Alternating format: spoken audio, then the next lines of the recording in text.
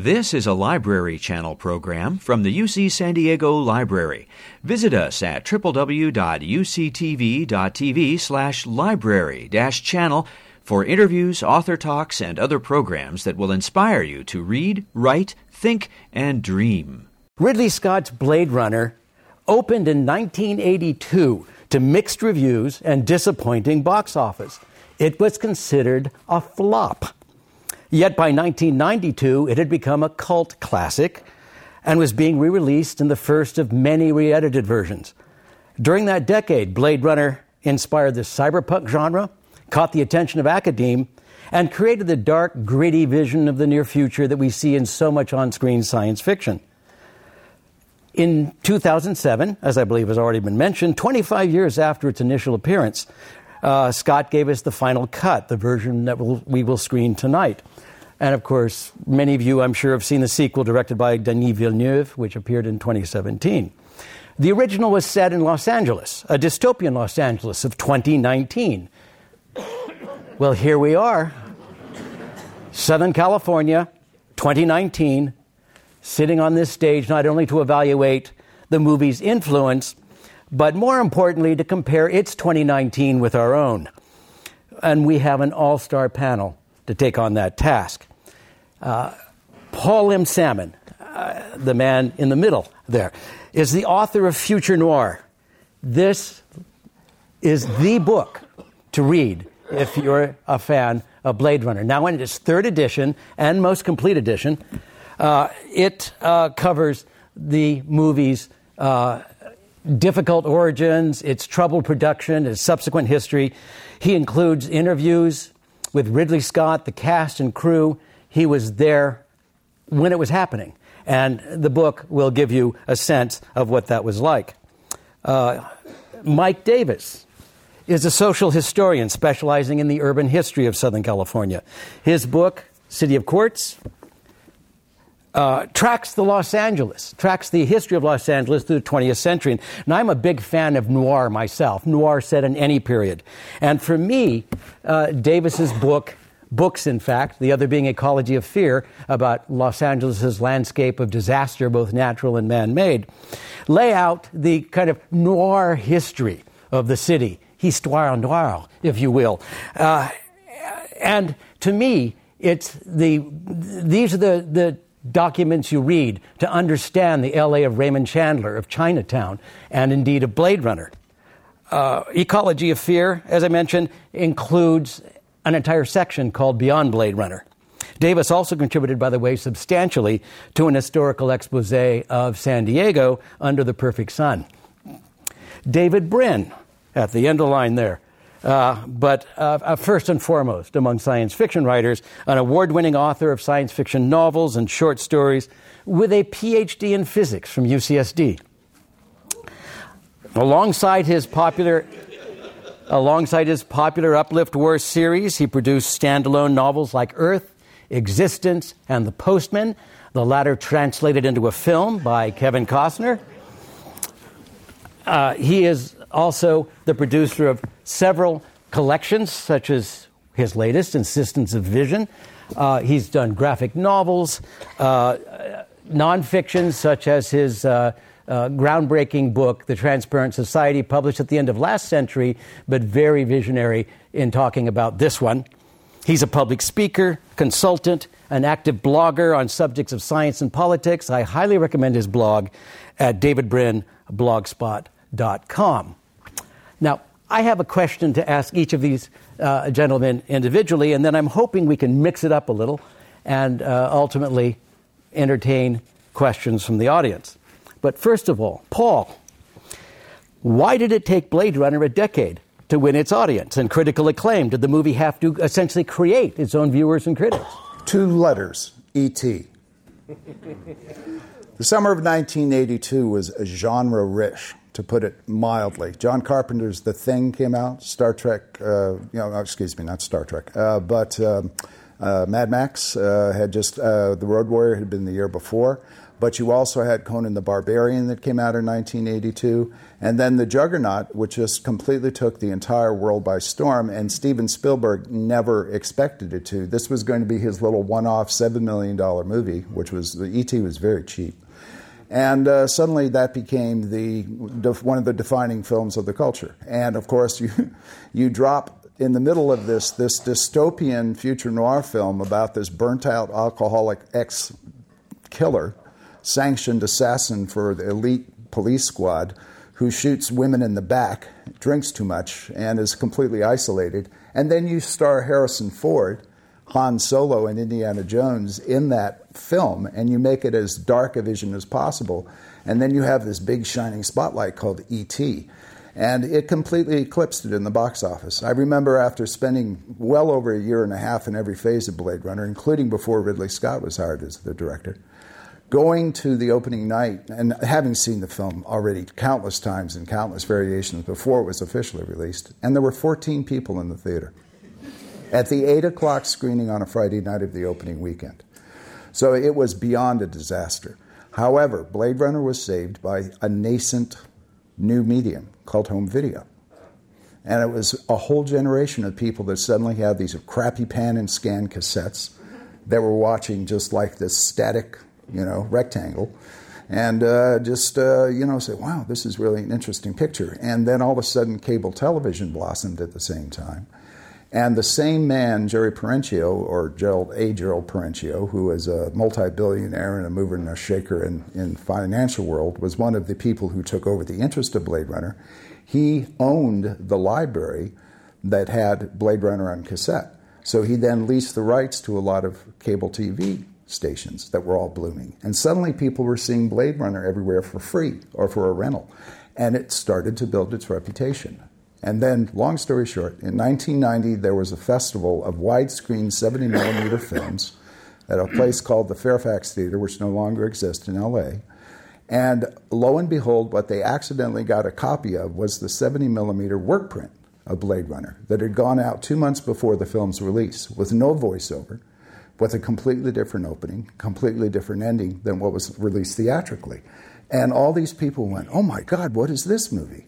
And the next thing you know, it was at a theater in Los Angeles that played for 2 days, supposedly, and wound up there for 4 weeks sold out, to the point where the actual author, Hampton Fancher, could not get in. And he showed his passport and said, I'm the guy that wrote this movie. And they said, sorry, there's no more seats left.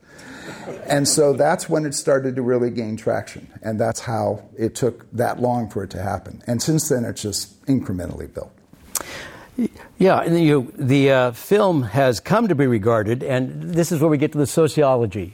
The film has come to be regarded in both cyberpunk and academic circles, especially in academia, I know, as a critique of the trickle-down Reaganomics of the 1980s. But did Ridley Scott have that kind of a vision? Or did Blade Runner just stumble into the zeitgeist? Blade Runner is an interesting mix of the specific and the subconscious. There's a lot of Pauline Kael had a famous review of Blade Runner, said it was all subtext and no text. And I thought that was damning with faint praise.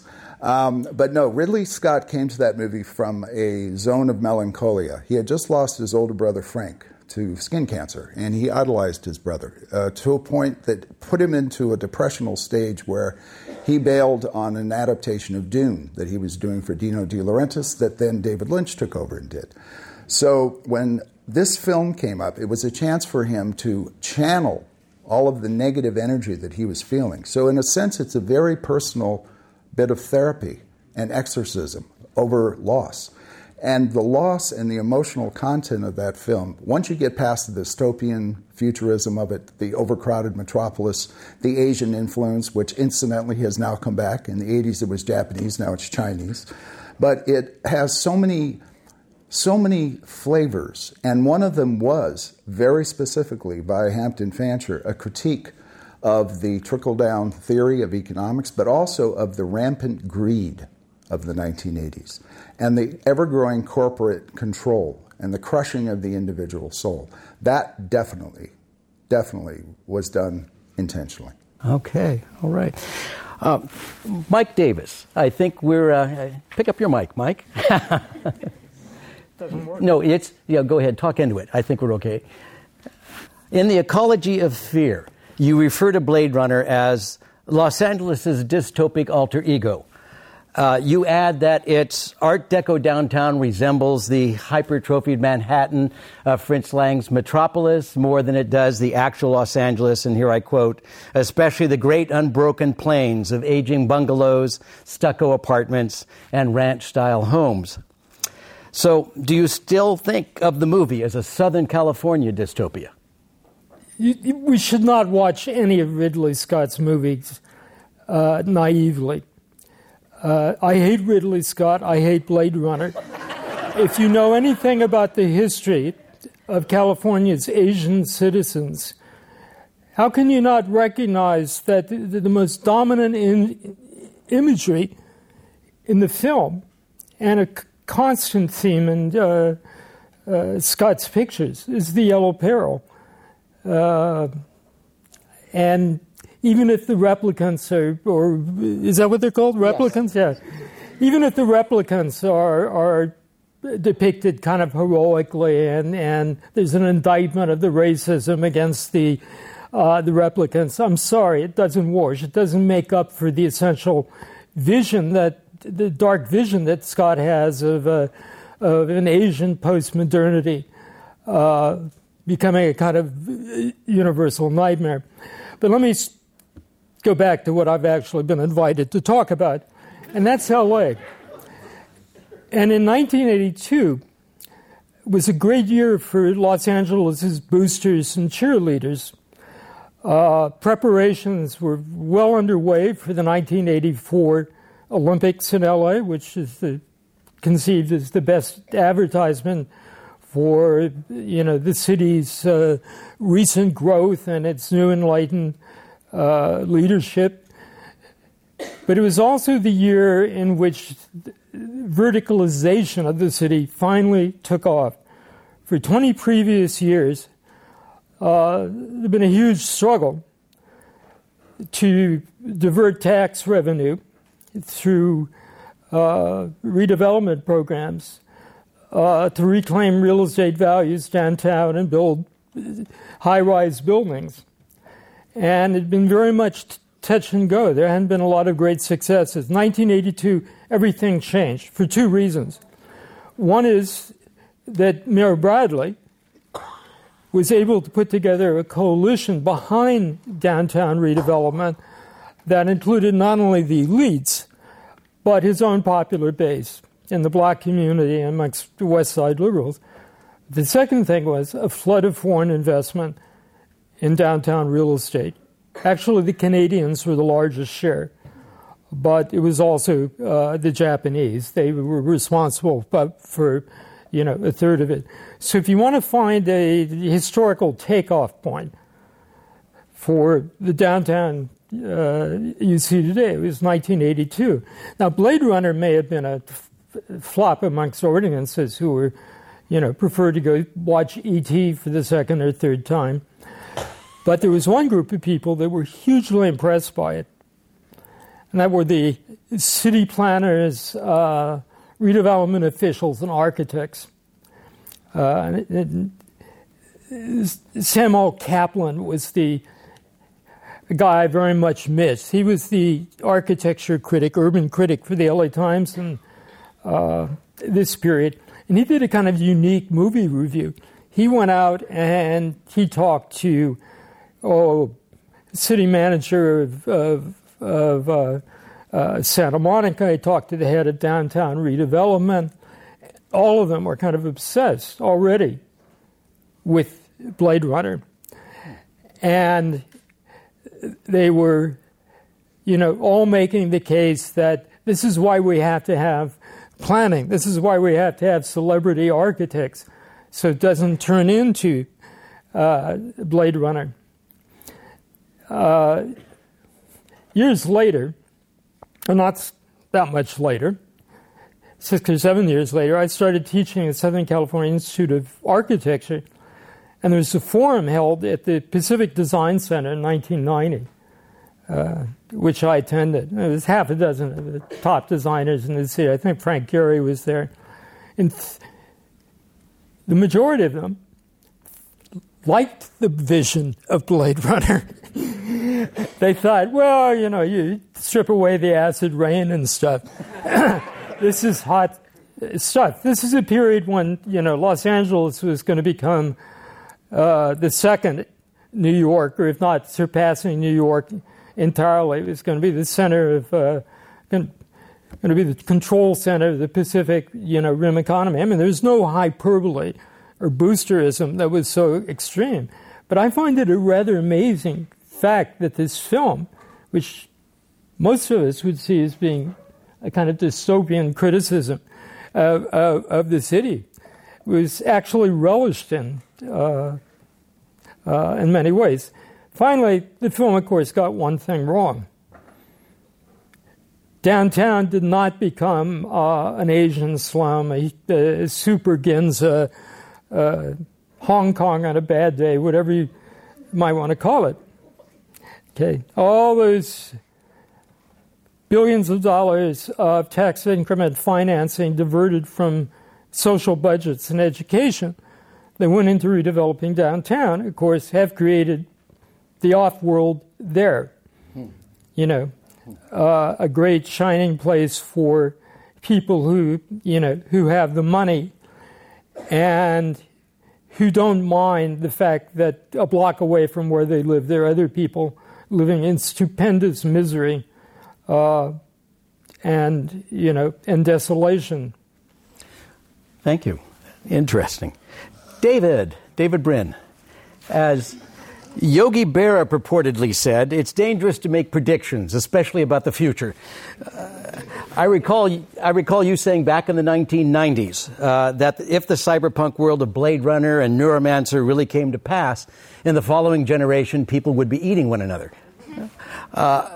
Could we see the film not as prediction, as many people want to see it, but as an awful warning of a world in which the social contract has been broken and the structure of society is embodied in the Tyrell pyramid? Or should we just view it as a cool piece of science fiction? Well, we have these nubs just above the eyes, the prefrontal lobes. They're the only organ that we have that no other animal has.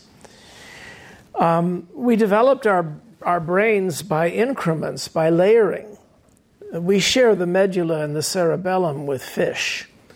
We share a reptilian cortex above that with reptiles, a mammalian cortex that was layered on that. And finally, the layer comes up to these hypertrophied little nubs just above your eyes that are the lamps on our brow. That's a biblical reference. Moses was said to have had lamps on his brow that let us do what Einstein called the Gedanken experiment. What if? What if I were riding a beam of light away from the Geneva clock tower? It was Einstein's famous thought experiment. What if I broach this idea at the meeting tomorrow? What if I wear this to school? What if I try to run this yellow light? And science fiction is the genre that is about utilizing the prefrontal lobes. It's also the most American of all genres, though that is rapidly changing as we're seeing a fluorescence of great science fiction from all over the world. The great African science fiction renaissance that's happening now. The three-body problem by friend Lutz Ishin, who spoke here last year. So this internationalization of this genre that exercises the prefrontal lobes by thinking, what if? What if we did this? And it's not just what if in the future. It's also, what if I were that person? Because the same exact parts of the brain that are involved in imagining yourself in some future setting are the ones that you use in performing empathy. What if I were that person? What might that person be thinking? Which is why I use the word Gedanken experiment, thought experiment. It's not so much being accurate in your prediction that's your goal. Your real goal is to discover mistakes and avoid them. Things not to do. So the greatest of all science fiction stories are the self-preventing prophecies. The best example being 1984 by Orwell. The notion was that in scaring tens, even hundreds of millions of people, he girded them to try to prevent that world. And we arguably live in the world that did prevent the scenarios of 1984. To this day, both the left and the right use Orwellian metaphors to describe the evil plots of their opponents, trying to create Big Brother. The difference between a decent conservative and a decent liberal in American context is which direction you think is conniving to try to become Big Brother. Faceless corporations and conniving oligarchs, or snooty academics and faceless government bureaucrats. And if you put it that way, stop, you're both right. The problem is we're no longer stopping and paying any attention to each other. The point that I'm trying to make about Blade Runner is that it is an example, along with, say, Soylent Green, which recruited tens of millions of environmentalists. Dr. Strangelove and On the Beach and Failsafe, which quite effectively warned us against various failure modes that might have led to nuclear war. Now, Blade Runner impressed me because it was about an issue that we're going to be facing probably within this young gentleman's lifetime, probably earlier than that. And that is, what happens when we start rebuilding the old pyramid of hierarchy of humans and the wonderful mythology, a madness of our era that has helped us to become better people? And that is the notion that all intelligent beings are equal. Now, we're the first ever to say that. Even in Periclean Athens, they never said that.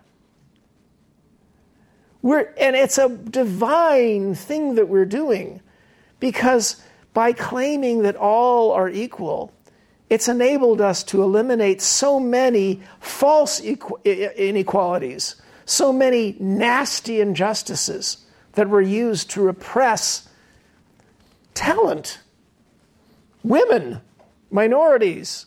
Why in the world would you repress talent deliberately? But eventually a time is going to come when we're going to be making machines that can think and talk, and they'll still be our servants. You all depend upon all the machines in your house being your servant and not talking back and obeying.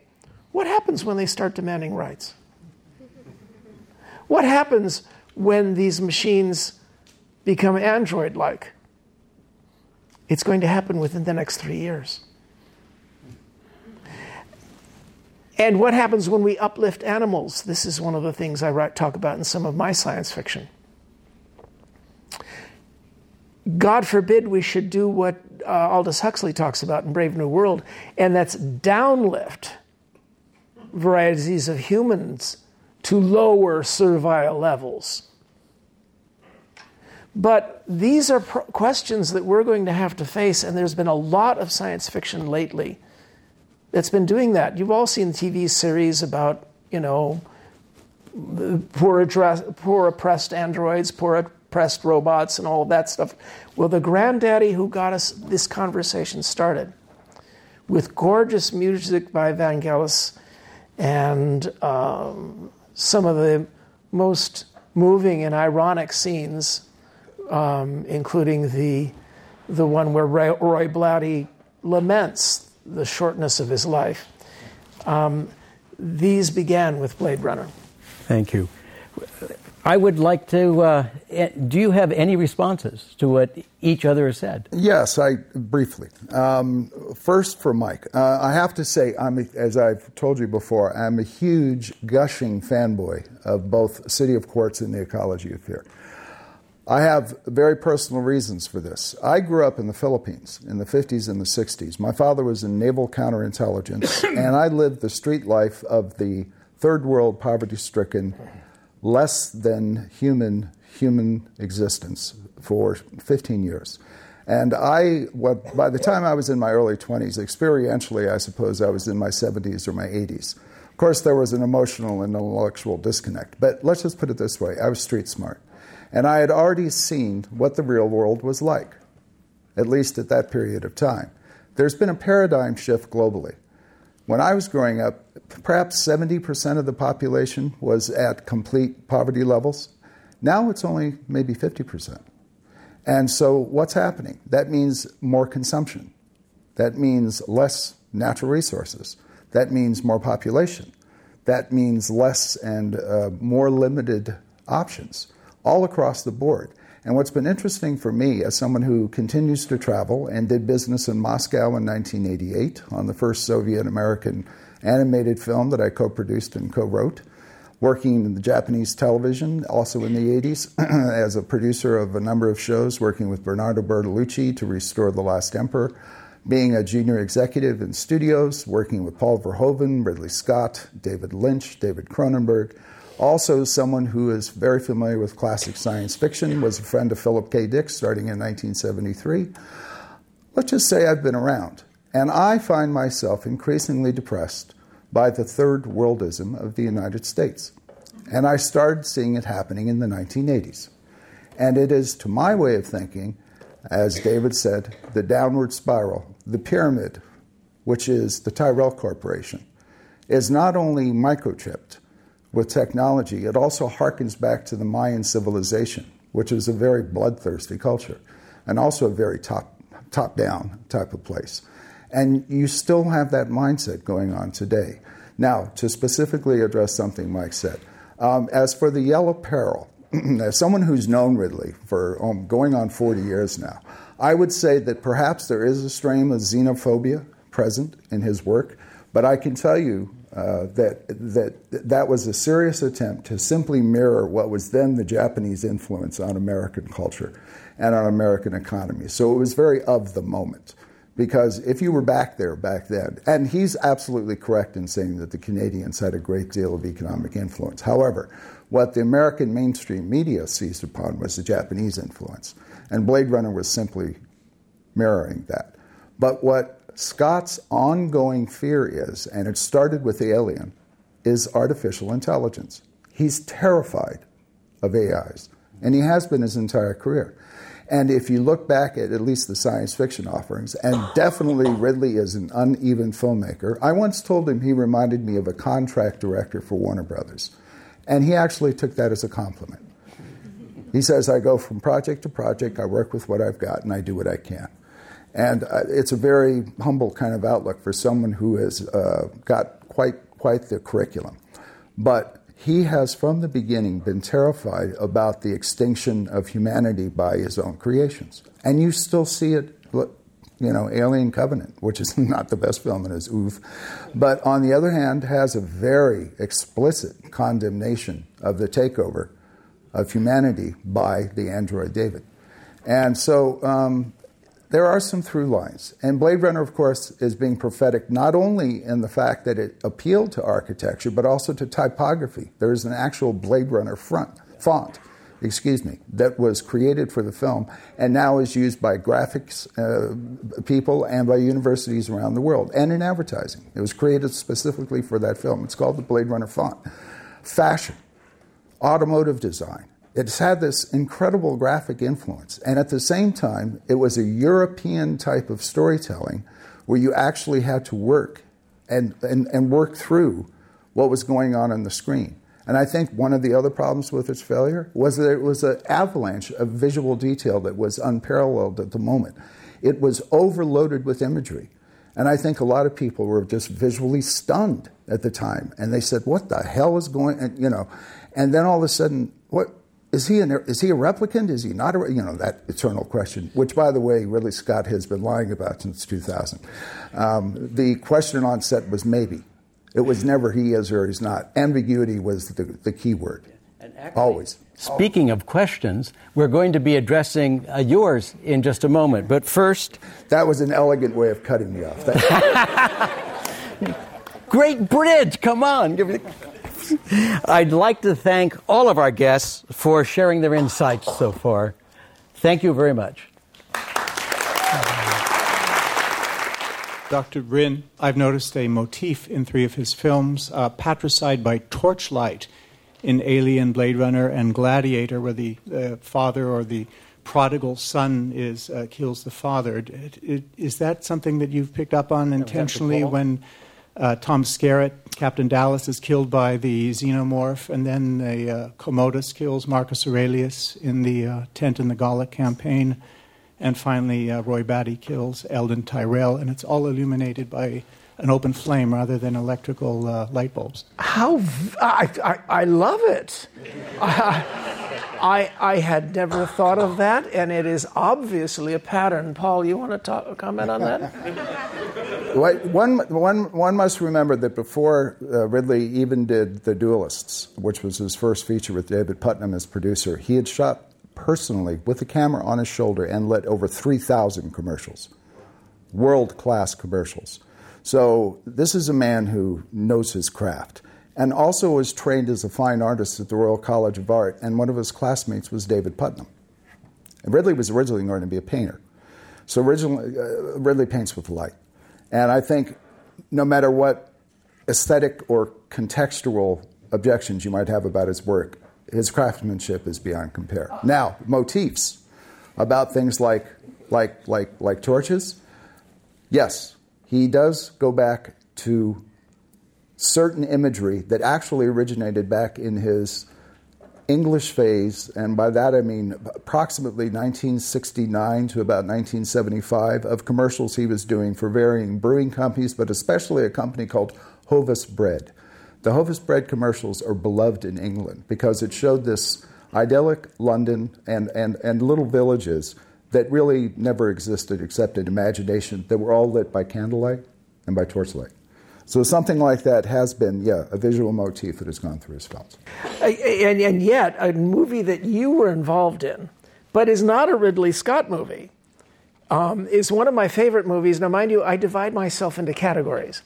And this movie will surprise you as being one of my favorites because it was really good at what it tried to be.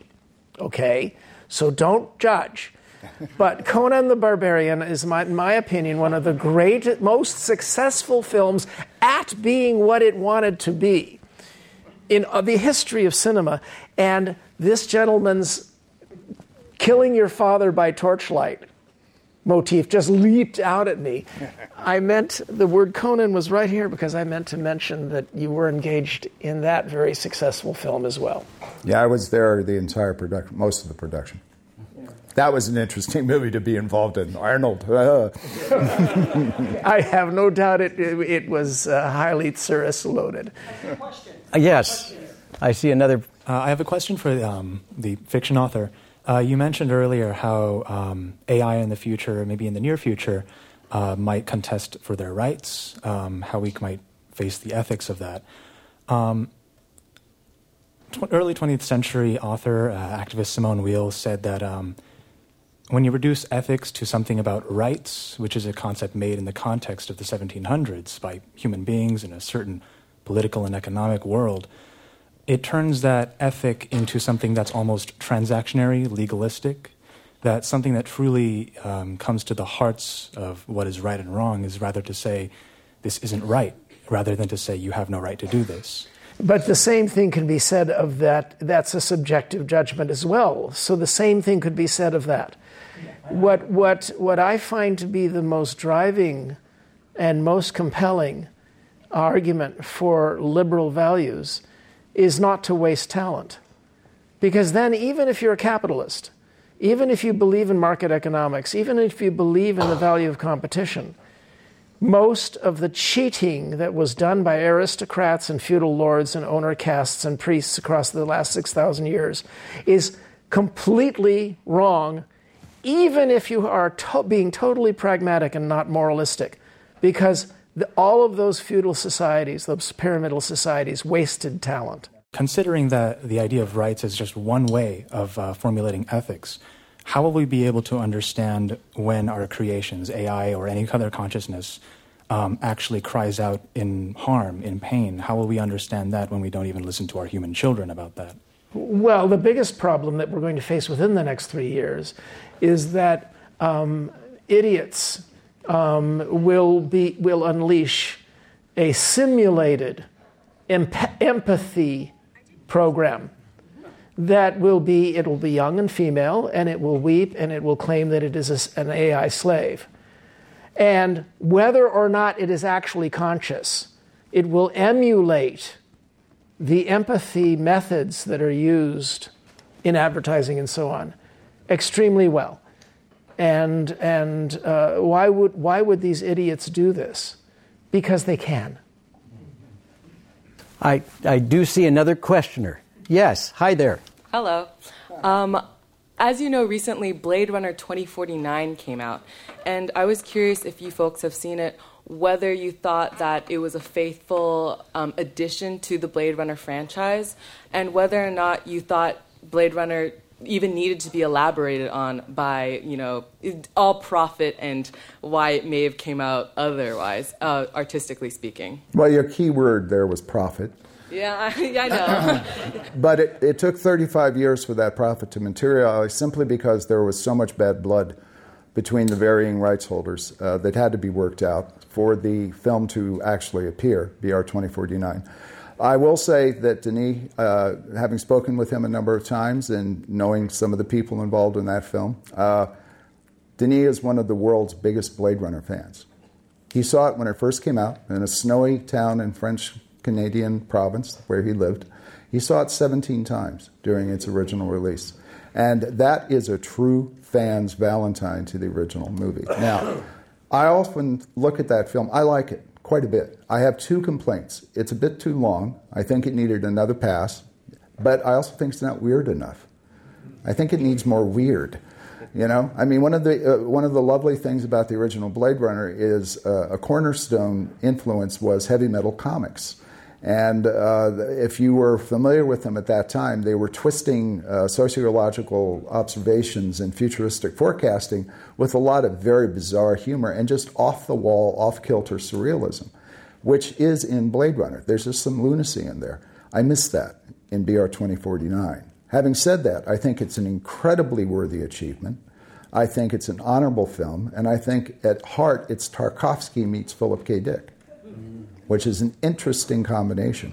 I could go on, but I can tell you that the people who made that were actual Blade Runner fans, as opposed to people who were simply chasing the franchise buck. Yeah, I liked it. It had very little new to say, but that's okay. That's okay. How many things do say new things? There's a part of my brain that says there's no way if you had that giant slave workforce that you'd have so many poor humans. We have a tendency in our sci-fi to have, this vast underclass when that's going away. But then again, worse things can happen to a book that's turned into a movie. I mean, Kevin Costner made a movie of my book. And all I got was a stupid crew jacket. No, actually, I consider The Postman to be visually and musically one of the most beautiful movies ever made. He's a great cinematographer. And he didn't portray the heart of my book, The Postman. It's just that he scooped out and threw away all the brains. So what you're left with is gorgeous, big-hearted, and dumb. Well, that's what my wife married. So there's a major at UCSD called speculative design. It's a lot of things, but one of the main subjects that speculative design is supposed to tackle is powerful technology and how it can be So powerful technology and how to predict its coming and also how to handle it and then like forewarnings. I'm just not quite sure how many of you know this major, but a major that tries to predict a technology that's coming but also handle it. What are your thoughts on it? Speculative design, using technology in new ways to in architecture, design. Does that ring a bell? Listen, after 11 years teaching at an architecture school, I don't have a great deal of enthusiasm for the cutting edge of architecture. Take a look at downtown LA and look at all the doodads on every building and stuff. It's like a return to the lowest form of Baroque. People who think we live in an age of of great designers and so on are just falling for celebrity myths that have been built around them. The thing is, though, about Blade Runner is that it is an unbelievable combination of the best designers, the best special effects. Ridley and Tony Scott made 2,000 commercials in England. In fact, you could look at Blade Runner and you'd say that scene by scene, here's a 1.5-minute commercial, here's another 2 minutes. Their obsession was the imagery, and they've super saturated it with imagery. Every time I watch Blade Runner, I am immediately kind of overwhelmed by, what did I miss here? What was back there? Thanks to him, I read that the acid rain was partially devised so you wouldn't see the end of the set. This is all made in Burbank. Okay, we better take the last question. Could I just very briefly, when you were talking about how do we handle our creations, what's coming, I think we've already lost control. I'm personally, I live moment to moment. For many years, I've tried to be in the moment. I try to be kind to people. I try to be open. I try to love. I try to defend myself. But I also know at heart I'm a pale ape. I'm a thinking animal. And the human civilization is one of constant creation and destruction. And with each new phase, our destructive capabilities expand. And I look at the next 50 or 60 years with a heavy heart. Question. All right, so thanks everybody for coming. I've got a question. I think that in our analysis of Blade Runner, I feel like what's being lost, especially in the liberal analysis of Blade Runner, is that like liberalism has failed as a project, right? I mean, majority of the world's population doesn't live under capitalism, regardless of what wage they live under. And within the United States, you got over 40 million people who were brought here, but they have very American capitalism has very little purpose for them, but they can't completely dispose of them. And we got 2 million people, the world's largest prison population. So it really seems that sort of this notion that sort of we're moving towards a point of wasted talent, or that the AI will sort of rise up and sort of demand rights. I think sort of maybe with the analysis of Blade Runner, like I'd be looking for is that the stuff has already happened, right? So I think sort of that's what we're not sort of some drone. My drone is or vacuum cleaner is going to demand rights or something like that. I think the situation is that the people that were brought over here as drones have demanded rights and haven't been given the rights. So I think sort of like maybe we can talk about that contradiction. Well, when I was living in the Philippines, I was living in a colonial system in the 50s and the 60s. We essentially had colonized the military, all of these Southeast Asian countries. Every home, from the lowest enlisted man to the upper officer elite, had maids and houseboys. And then I saw that type of capitalism exploitation at a very early age. I also think it might be a mistake to conflate liberalism with capitalism. I don't think they equate to a certain degree. I think liberalism is simply being forward-thinking. And I think of conservatism as something frozen in space or in place or trying to move backwards to some imagined golden era that never existed. And I completely agree with everything you said. But I also think it's a much more complicated picture than that. And what's happened is the entire The entire world has fractured and atomized. It's gone beyond just our little tribalism. It's gone into micro-tribalism.